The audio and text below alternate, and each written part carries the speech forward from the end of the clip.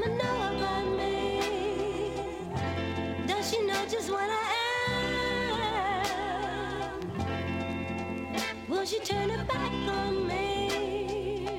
Or accept me as I am? And what about your dad? Did you think of what he'll say? Will he be understanding? Or does he think the usual way? Maybe I shouldn't worry, but I've been through this before, and I'd like to get things straight before I'm knocking on your door. Does your mama know about me? Does she know just what I am? If she says forget about me, do you think you'll understand? And what about your friends? Do you care what people say? Will you accept the burdens I know will surely come your way? Maybe I shouldn't worry, but I've been through this before, and I'd like to get things straight before I'm knocking on your door. Does your mama know about me? Does she know just what I am? Will she turn her back on me? Or accept me as I am? Oh, we've got to stand tall. Tall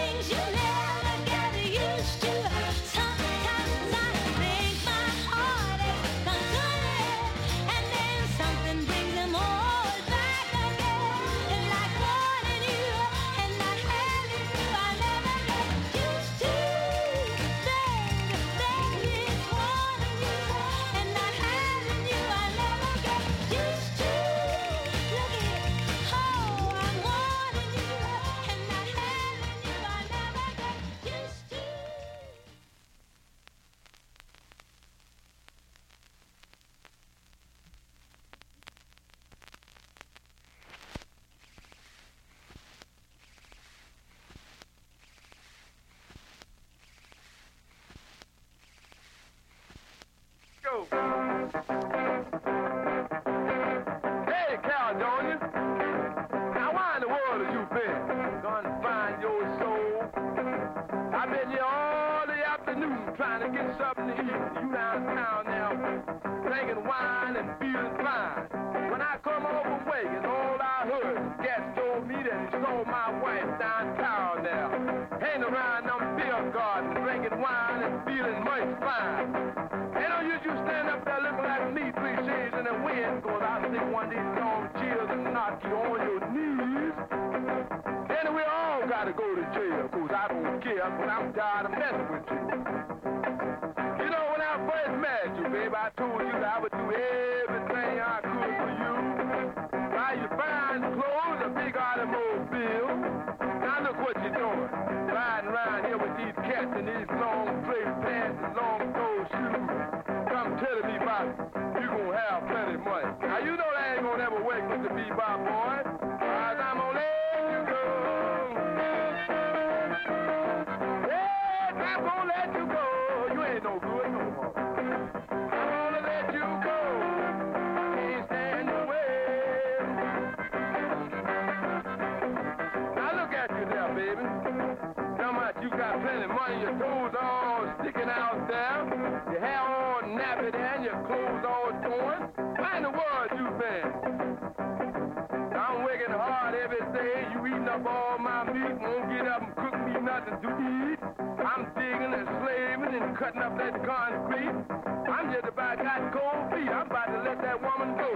Hang around these beer gardens, these garbage cans. Now look, I'm gonna talk about you now. As I told you, brother. As I told you, brother. As I told you, brother. I got to let you go. Now look at her, boy, head all nappy there, and her toes all sticking out there. She ain't had her hair fixed in about 7 years, boy. Hanging around these garbage cans and everything. I might have got cold feet. I'm about to let that woman go. Yes, I don't love you no more. I don't love you no more. I don't love you no more. I got to let you go.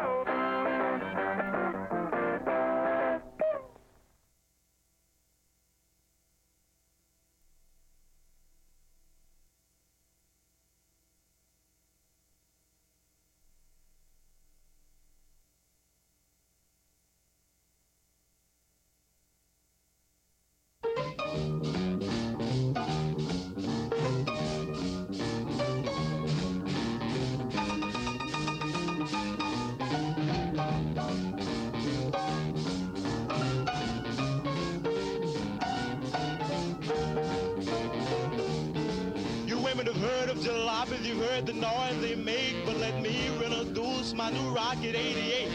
Yes, it's straight, just one way. Everybody likes my Rocket 88. Baby, we'll ride in style, moving all along.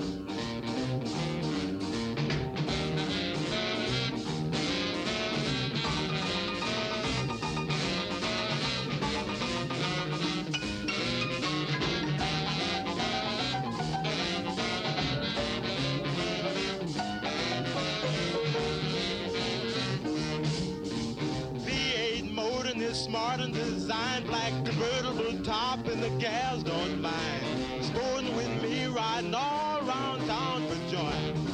Blow your horn, Raymond, blow.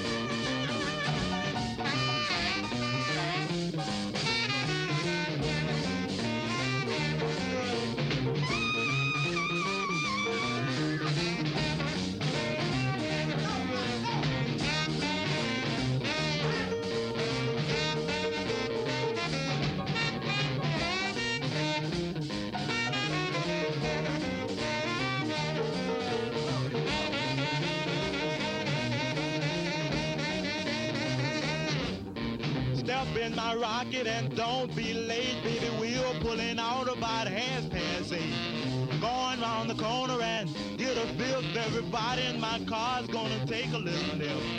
Move on out, oozing and cruising along.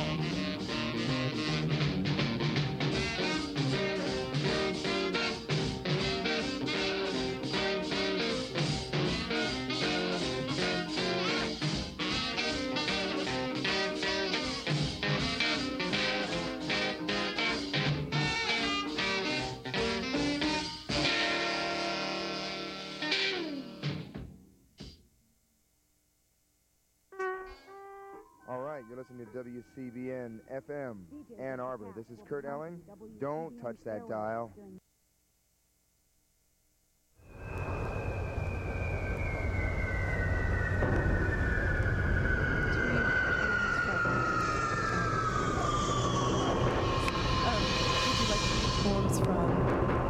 Ladies and gentlemen, it is my great pleasure to introduce to you on behalf of WCBN FM Ann Arbor, some of the finest musical acts of our time.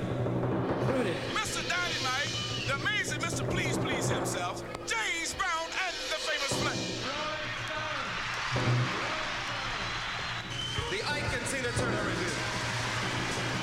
Also featuring Bo Diddley, Marvin Gaye, the Ronettes, the Byrds, Ray Charles, and so many more. Wednesday, October 14th at Harbor Brewing Company at 9 p.m. It's a WCBN double feature with The Tammy Show and The Big TNT Show. Don't forget, it's free!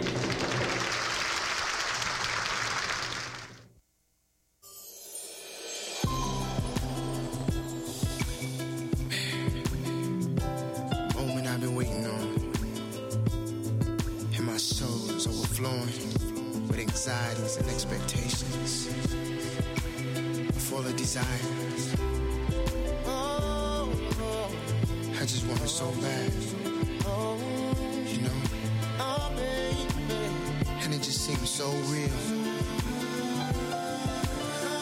It's right there. Just want to reach out and touch it for what all disappears. Sometimes it feels like... Good afternoon. Good afternoon. I'm T. Hetzel. You've got Living Writers on WCBN FM Ann Arbor. Today in the studio, I'm so pleased to have Crystal Williams here. Crystal, welcome. Hi, thanks. Thanks for having me. Oh, it's great to see you here. And Crystal is in town, a visiting writer, a visiting poet, and playwright. Yes. Right. Tomorrow, Crystal will be reading at the Helmut Stern Auditorium at UMA at the University of Michigan Museum of Art. That's Thursday, October 8th at 5:15 p.m. So mark that on the calendar. And today we're in luck because Crystal's going to also read us a few poems that you probably won't be hearing tomorrow at the theater. Well, we'll see. We'll see what happens. The poems twice. No. Crystal's got 3 books and new work to choose from. So yeah, we only have an hour, Crystal. Yeah. I'm not gonna. I won't keep you here forever. I promise. I'll just read your short bio from the book Troubled Tongues, your latest. Winner of the 2009 Naomi Long Madget Poetry Award, published by Lotus. Born in 1970, Crystal Williams was raised in Detroit, Michigan, and Madrid, Spain. She attended Wayne State and Howard Universities, where she studied acting before dropping out of school to more seriously pursue a theater career in New York City. There, Williams began her formal involvement with poetry at the Nuyorican Poets Cafe, finding in slam a complementary synthesis between writing and performance. She's a member of the 1995 Nuyorican Slam team. She went on to earn a Bachelor of Arts degree at New York University and a Master of Fine Arts at Cornell. She's currently Associate Professor at Reed College in Portland, Oregon, and divides her time between Portland and Chicago, Illinois. Illinois. Somebody dear. got after me about that. I know. I haven't said that in a long time. I always mispronounce wherever I go, like the river. The Willamette River in Oregon, Yep, that's right? I called it the Willamette the first time. Everybody does. Well, at least you say Oregon and not Oregon. Oregon. Yeah. That's true. You got to kind of swallow it, right? Oregon. That's exactly right. So you've kind of crisscrossed around the country. You've gone across the pond to Madrid as well. I have been around. Yeah. But you started, so lucky for us, in Detroit. Yeah. Yeah. So what was it like did you know you were a young poet when you were in Detroit? No. I went to Cass Tech and studied drama. I was in the performing arts kind of program there. Learned to play the harp, was part of I don't know what the performing arts society culture. I did a lot of forensics and et cetera. So, and never was really thinking about poetry at all, except for the fact that I had an English teacher named Mrs. Arthur E. Leach, who Leach, right? And a shout out. She's in California. She's wonderful, and she had us write a poem as part of, I don't know, it was a exercise or homework, whatever, right? And so I wrote a poem, The exquisite beauty my darkness beholds, or I don't know, it was some really awful line. Were you modeling it from Shakespeare, or what were you? No, I wasn't. It sounded good to me, and so exquisite. I don't. Yeah, the word exquisite was a good word, and so she thought that the poem was a decent poem and had me read it aloud. And after that moment, I started reading writing little private poems. In notebooks or yeah. How did you, I was writing in notebooks and literally just didn't have any sense that there were poets in the world. Although I would go to our library and scour the shelves for Black poets in particular. So I found like Nikki Giovanni and Sonia Sanchez. I found all those Black arts movement poets. And the Broad Street Press. Broadside Press, that's right. Press. Right. Mm-hmm. Dudley Randall and Naomi Long was part of that whole series. And so... and, a lot of really famous authors came through Broadside. So, is that right? I think it's Broadside. So, anyway, I found poetry that way, but it just was not a career that I thought really existed as a way of being. So when I got to D.C. You mean as a career, as in money, or just as a vocation? As a vocation, right? Like I had no sense that we didn't have writers in the schools at that time. There were no poets coming to talk to us about like how to be a poet in the world. So I was just doing these little poems on my own. And when I got to Washington, D.C., and was broke, a friend of mine started throwing these talent shows, and the grand prize for the talent shows was $100. And because I was so broke, I was writing what I considered to be dramatic monologues because I was in theater.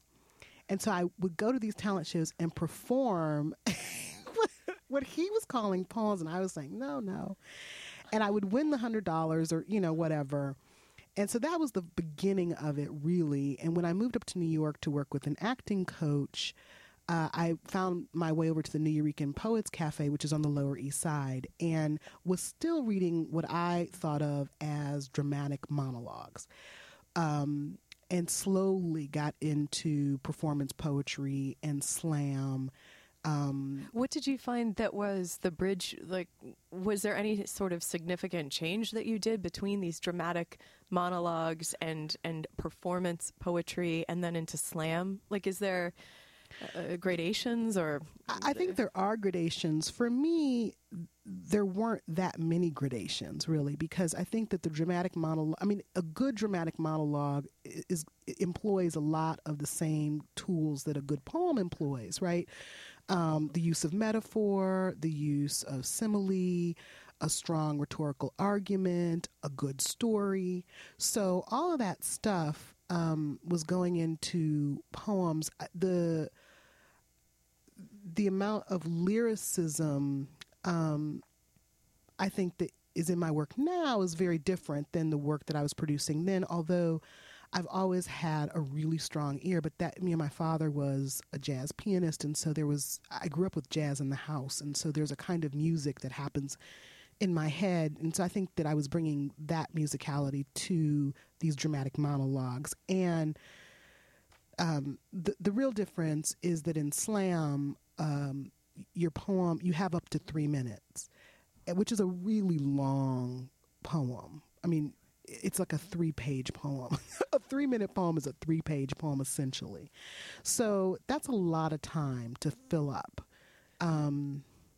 That's really the only difference. What I found is over time, I was less interested in filling up that much space, right? Like that I started working more metaphorically, more lyrically. And shorter. And much shorter. The real estate of these poems is it's often just a page or a piece of a page. Yeah. And my impulse is to condense, and increasingly so.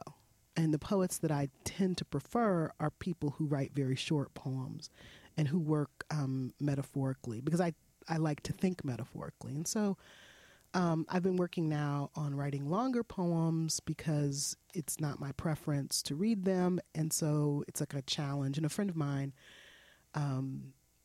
said that, he thought that longer poems were probably where I was going to be going. And he said it just at a time when I started to write longer poems as a challenge to myself. So I kind of took those two.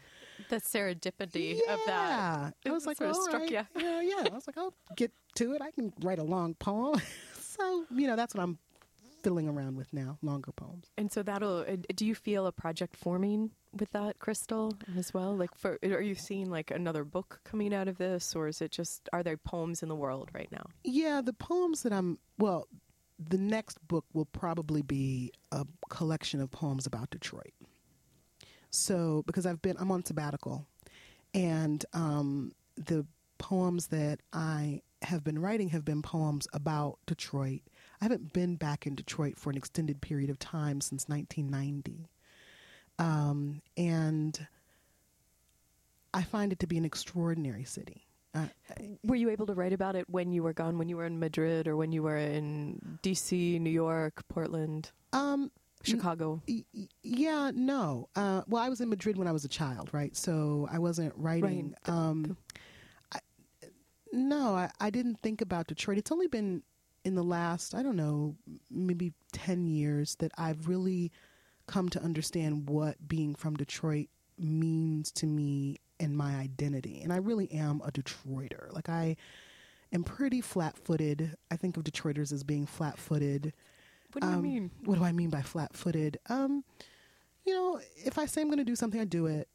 If you say, let's go to dinner, we figure out a time, which I find not to be actually the case in a lot of different other, kinds of places. Portland folks aren't as flat-footed as Midwesterners, right? And I am from the industrial Midwest, and so... So it's something about the Midwest, but what makes it particularly Detroit? Well, I do think that there's a strain of Southern ness in Detroit that I find really lovely. We used to call, when I was growing up, Detroit Little Alabama. And because, folks came directly north to work in the car industry. And so there is an inordinate community of people in Detroit who have direct ties to Alabama. And so when you have that many people from a particular place, another region group, it's kind of like you're like an immigrant community. And so it's a really interesting. So I was just down in Alabama earlier in the year, and it felt very much like home to me, which was very odd. I thought, that's really odd. Now that Sweet Home Alabama song, you'll be turning that up on the radio, Crystal? Yeah.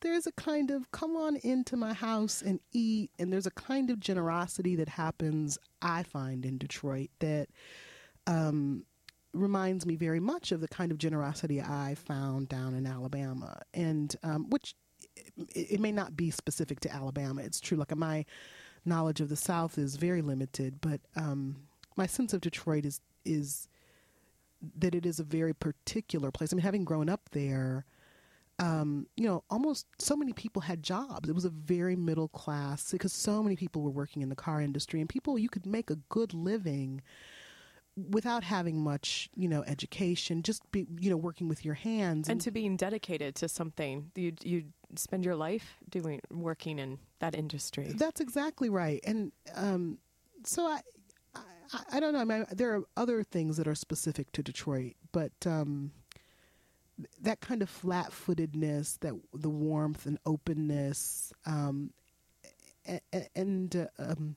there's also a kind of honesty, which I find very compelling about Detroiters. We'll tell you what we think. We don't mean to be malicious, but we will tell you. You will always know. And that doesn't always happen out in the Pacific Northwest. It rarely happens in the Pacific Northwest, which is, neither good nor bad in the scheme of things. It's just different. It's different. And it's what I'm accustomed to is, my friends would probably say to you, you always know where Crystal is. And I attribute that to being from the industrial Midwest. So. And being a poet that's looking for some truth. Yeah, maybe, although I have friends who are poets that claim to be looking for some truth, and you never know what they're thinking about. Let's take a short break before we implicate anyone. Right? Today on Living Writers, you've got Crystal Williams here. Her latest book, Troubled Tongues. Apparently my tongue's troubled, but in a different way. I'm T. Hetzel. We'll take a short break, and we'll be back.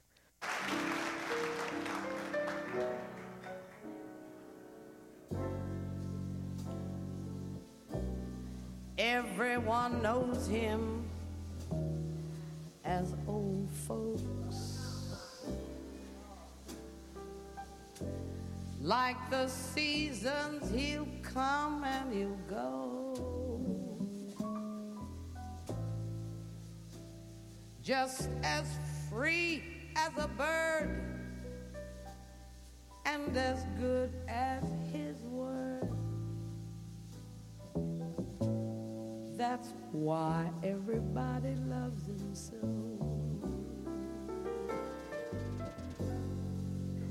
Always leaving his spoon in his coffee,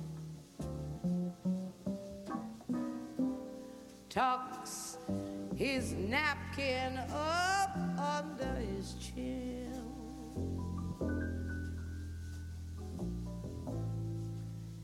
and his yellow car pipe,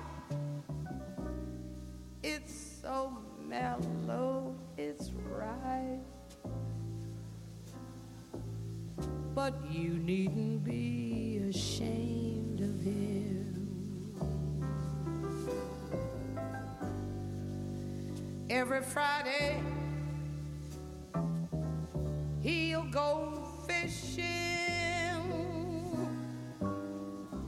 way down on Buzzards Bay.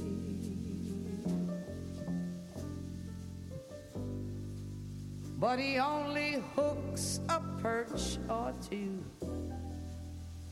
A whale got away. Welcome back. You're listening to Living Writers. I'm T. Hetzel.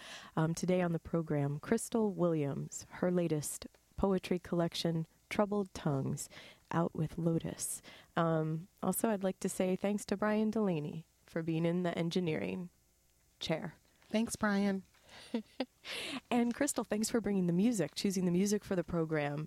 Yeah. What can you tell us a little bit about that last song? That last song was Carmen McRae singing Old Folks, which I just love that song. I just love it.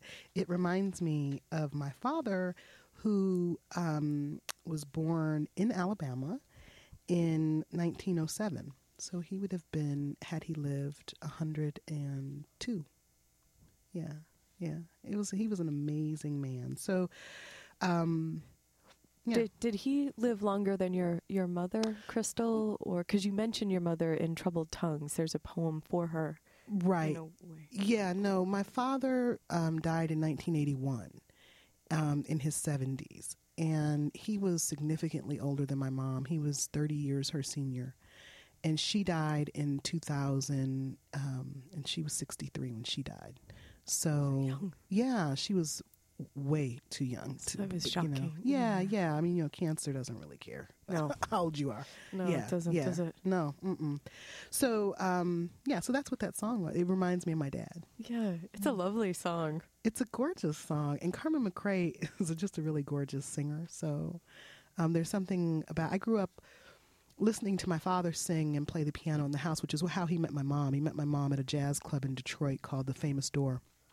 Is it still there? No. Crystal? No. No. The Famous Door? I know. It's a great... It sounds iconic, too, like something that should still be standing. It does, and it also sounds very much like a book, like the title of a book, The Famous Door. I don't know, but... God, that might be your collection, your Detroit collection, then. Well, it's interesting. I started this working title called Walking the Cemetery because I take long walks in the morning, and the cemetery is a really wonderful place to walk. It's very peaceful, but also Detroit seems to me very much a cemetery. There's a lot of death happening, but more for me, memories and death, but also life, right? Like that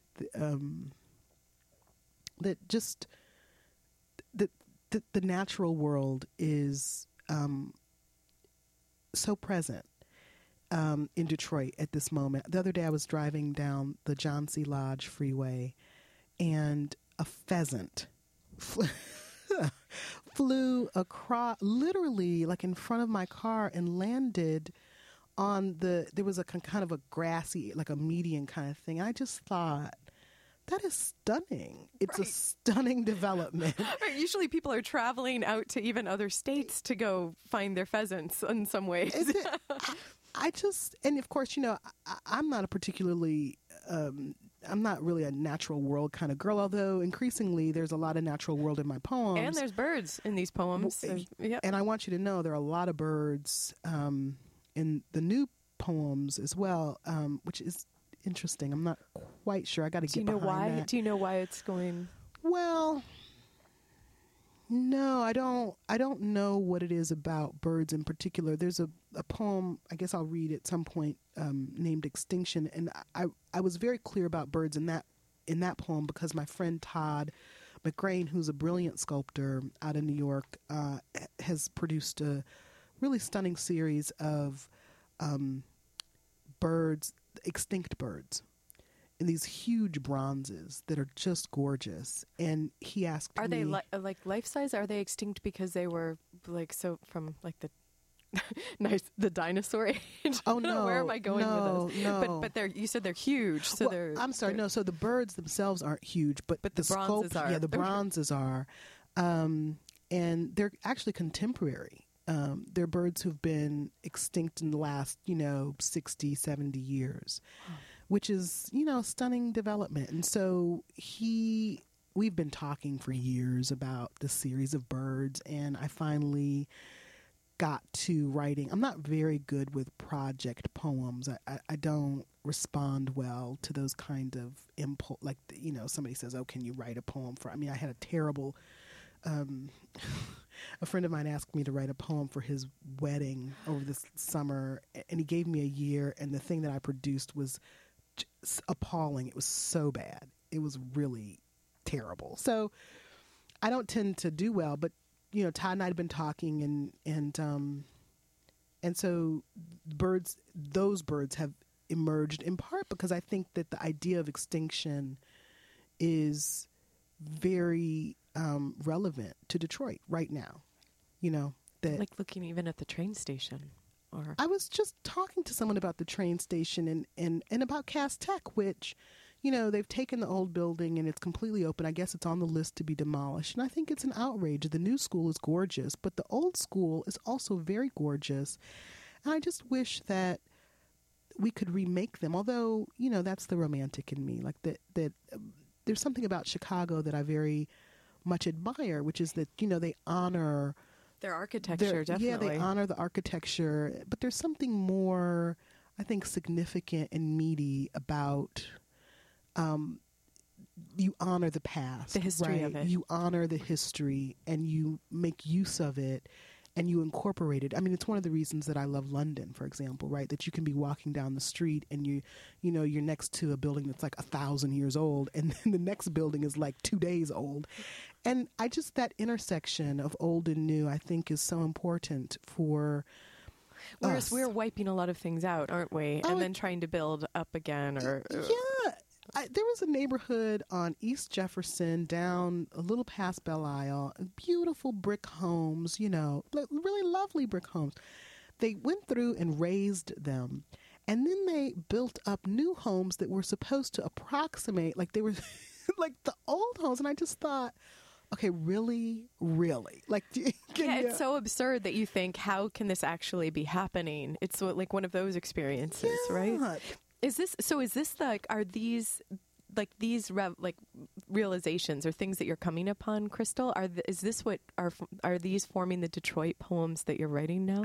Yeah, those are these notions about what we use, what we don't use, how the imagination works in a city, one versus another.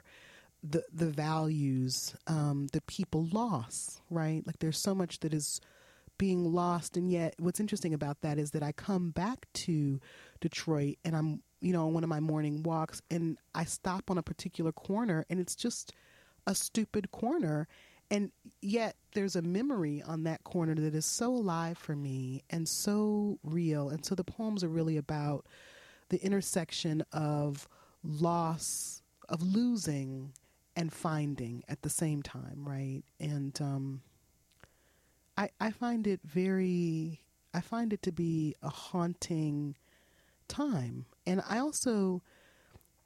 had discounted until recently how important it is to be surrounded by memories and to be surrounded by people who have long memory of you.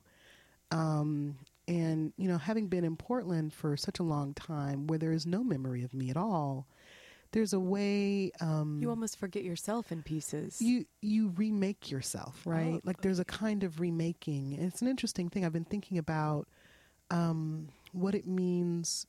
I was adopted. And so I've been thinking about what that means, that there's no history beyond... September 26, 1970. That is the moment in which I become. All other history, like detailed history, is gone. You mean genetic sort of DNA history? Yeah, but also there's a kind of family history that happens, right? Like that you take history from your mother and your father and your great aunt and your great uncle, and all of that kind of stuff goes into the making of the family. And there's something spiritual that happens, I think, around that. And I don't have that. So, but what about your adopted parents then? With that family. So my adopted parents were brilliant. They were just brilliant parents, and I had a brilliant childhood. I keep using the word stunning. Let me use extraordinary. It was an extraordinary childhood, a very compelling childhood, and I take some of their history, but I cannot take all of it. There are very clear delineations, right? Like I have no connection to my mother's mother, and I have no connection to my mother's father, or you're shaking your head. I'm wondering why, I think. Well, in part because they were dead before I was born, but I don't know if I can answer it in a way that would suggest that there are facts on the ground to which I can point, other than to say that there's Who needs facts, Crystal? Yeah, well, not for a poet. Good Lord. Exactly. There's just some kind of spiritual thing that I do think that that family, we inhabit our family, and our family inhabits us in ways that I don't know necessarily we are fully conscious of. So what does that mean if there's almost a ghost family like that for you? Well, for me, so one of the things that I think is interesting and that I do hold very dear is my biological family. I was one of, I think, 5 children, and I don't know who they are. I don't know if they're living, but it does make me happy to have a sense that there are people to whom I am biologically connected in the world that I don't know, that are probably still in Detroit. There's probably a whole tribe of people to whom I belong, right? Genetically.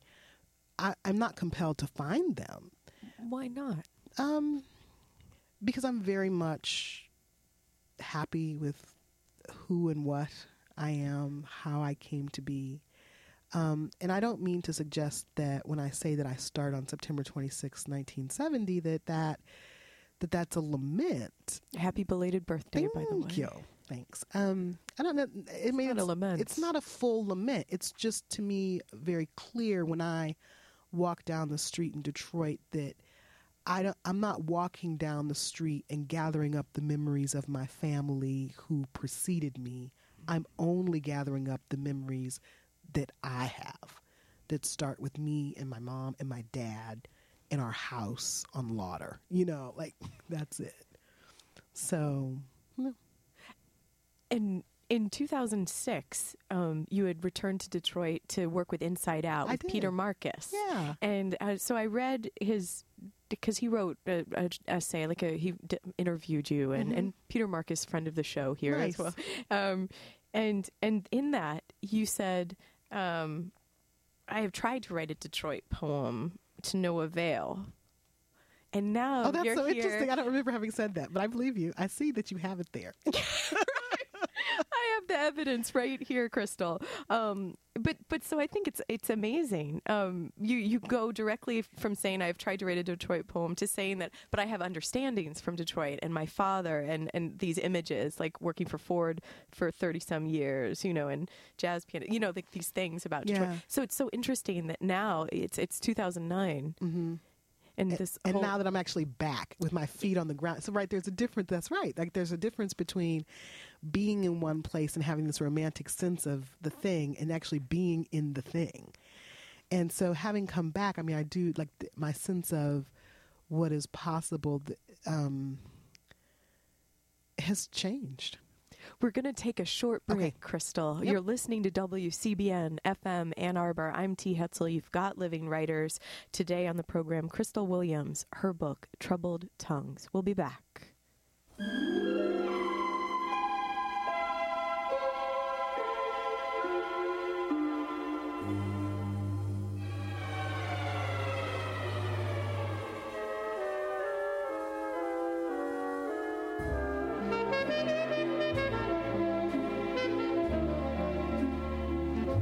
Look at me. I'm as helpless as a kitten up a tree. And I feel like I'm clinging to a cloud I can't understand. I get misty just holding your hand.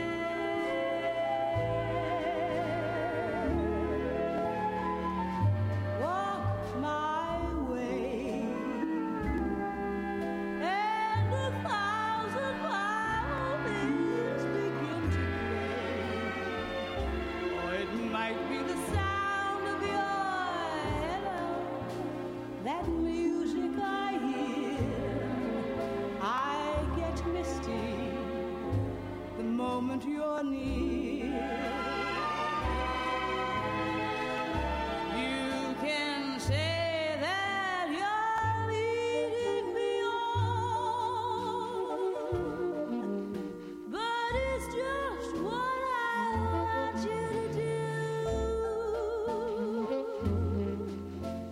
Don't you notice how hopelessly I'm lost? That's why I'm fooling you. On my own,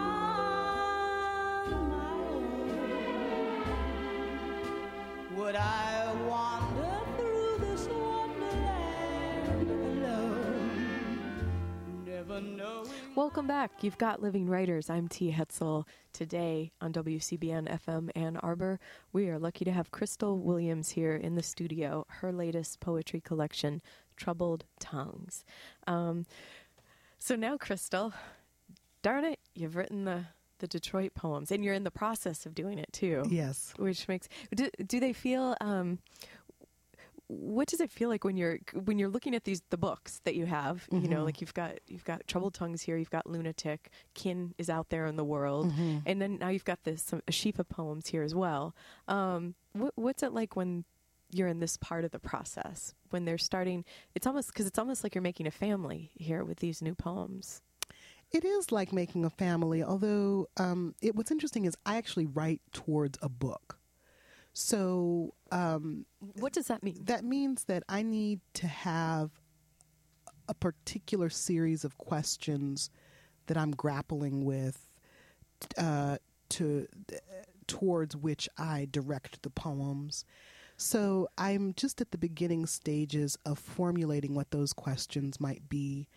How many poems have you written when you suddenly realize, oh, this is becoming a larger group of poems, or there's more to come? Yeah, and it's time for the questions. So normally, I don't know, about 10 or 15, and you know, what's interesting is I'm still at the very beginning stages of kind of formulating an idea about a book, and that idea may well change. I may get far enough into formulating those questions and realize like those questions aren't sustainable over, 50 pages, which is what happened with Troubled Tongues. Could you tell us about the questions you asked in this book? Well, the Troubled Tongues started out... Because it's in sections as well. It is in sections. It was a very difficult book for me to really get my head around. How do I section it? How do I put the poems together?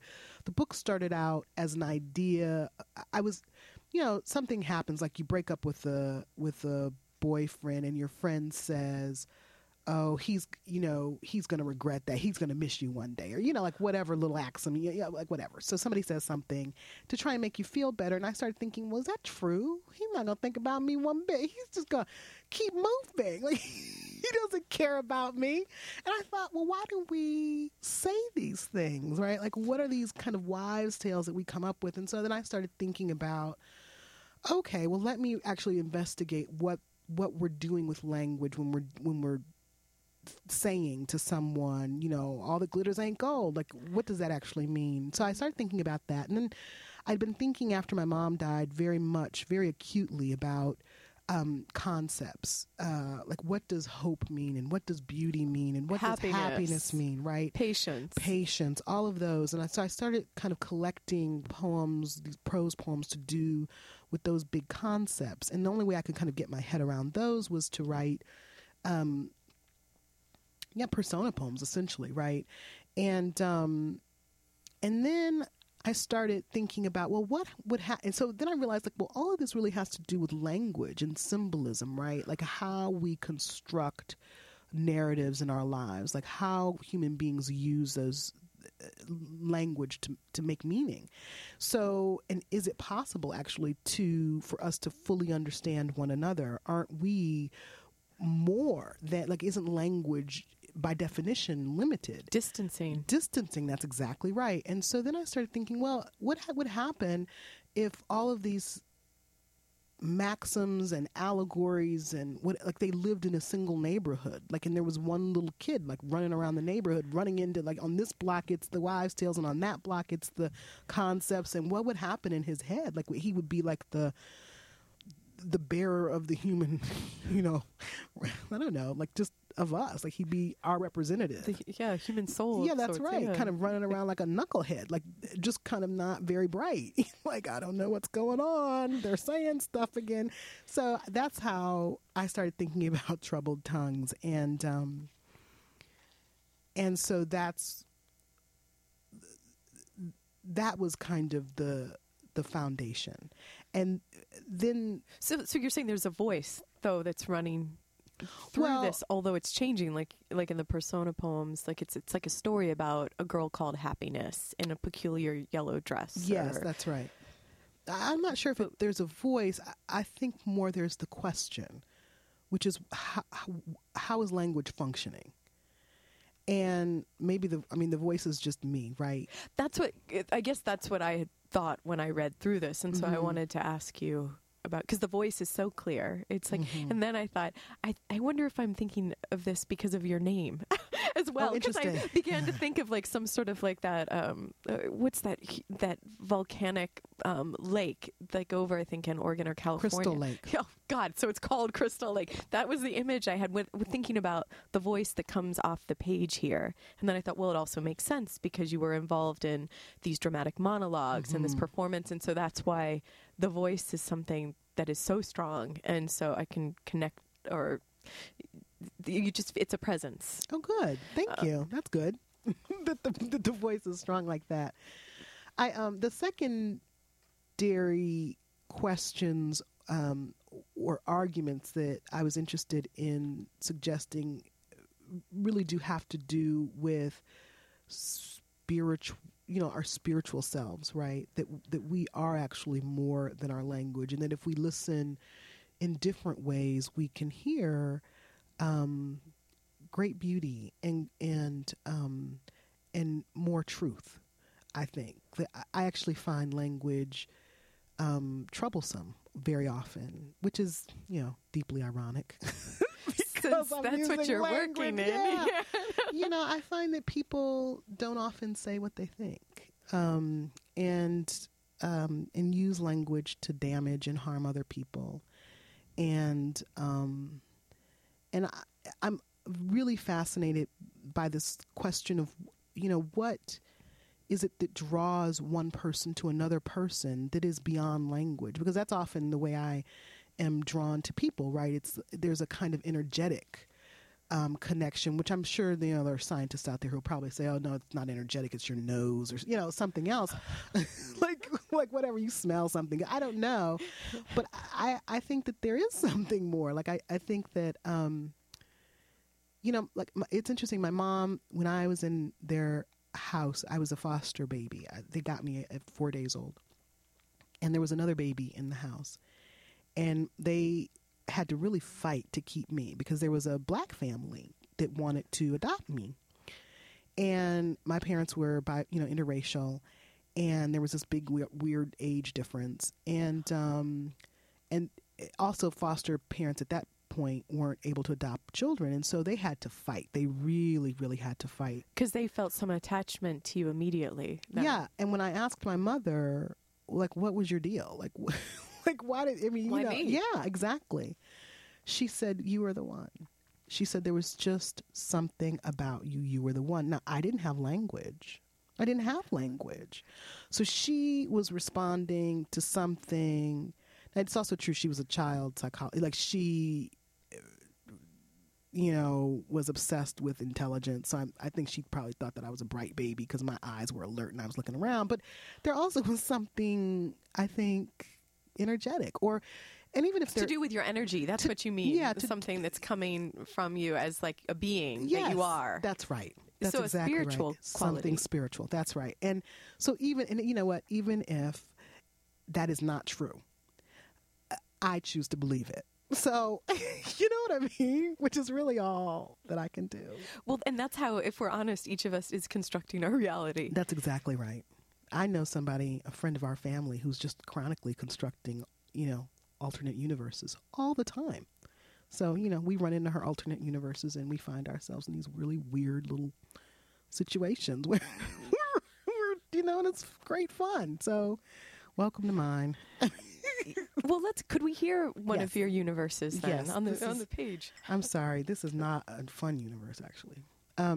So we were talking earlier about birds, and we were talking about Detroit. So this is a poem in which those two things intersect. It's called Extinction, and the first sentence in the poem is a line that I've pinched from Robert Hass. Also friend of the show. Oh, good. It's actually, this comes out of his book, Praise, Extinction. All the new thinking is about loss. Like a diseased lung, the city is shutting down and the parks are first to go. The grass is long-toothed and wicked, not grass at all, mostly weeds, their tough tongues covered with trash. And the trash is all magic. It mysteriously appears and disappears. Beside it today, lovers lie, and beneath the goldfinch on its branch, lovers sit on the park bench, and another pair, oddly entwined, roll down the street, she on his lap, her head resting on his shoulder, he sitting straight in an electric blue motorized wheelchair, a bony arm cradling her back. Oliver cocks his head because they are odd. His glistening snout pokes the air as if to taste what sort of love this is, this homeless love, this dirty-in-the-grass love, this broke-down park bench, middle-of-the-empty-street love, which is all about holding on to something, I think, stroking his sweet head, which is nothing more than a long, slow song about loss, this neighborhood, love, Detroit, the purple martin overhead, the dog with his cancer, these paramours amid their abandonment. Something is always dying. Brush Park is so much like the city, it is nothing more than the city. Mansions burnt or shackled by time or remade into monuments to fortitude and foresight. And amid the ruins, people insistent and loving. This panorama is what life looks like in my city, where loss and cliché wear the same tight dress, where the music is exquisite and slow and nothing more than a moan on most days, and then too on most nights. But these crazy lovers in the weeded grass, high on something, eyes full of magic, some wispy memory, the life before this life, the possibility of a perfect and round orange, make me happy with their surprise and stubborn-headedness. And as the wind rustles the weeds' spiky fingers, bustles a plastic bag across the street, fluffs Oliver's poodle ears, another sound begins its haunt. Something lonely, something that approximates the sound of extinction, proof of an exact and impending death, an echo perhaps, a trill of the last heath hen, small avian spine gone from the earth 70 years ago, his throat coarse and quivering with need. There were people beneath him that last day, too, listening to his bleak beak bleating and bleating for a mate. How odd that these lovers in the thickets almost fool me into believing something more than the facts, that ambering history, that bleak branch.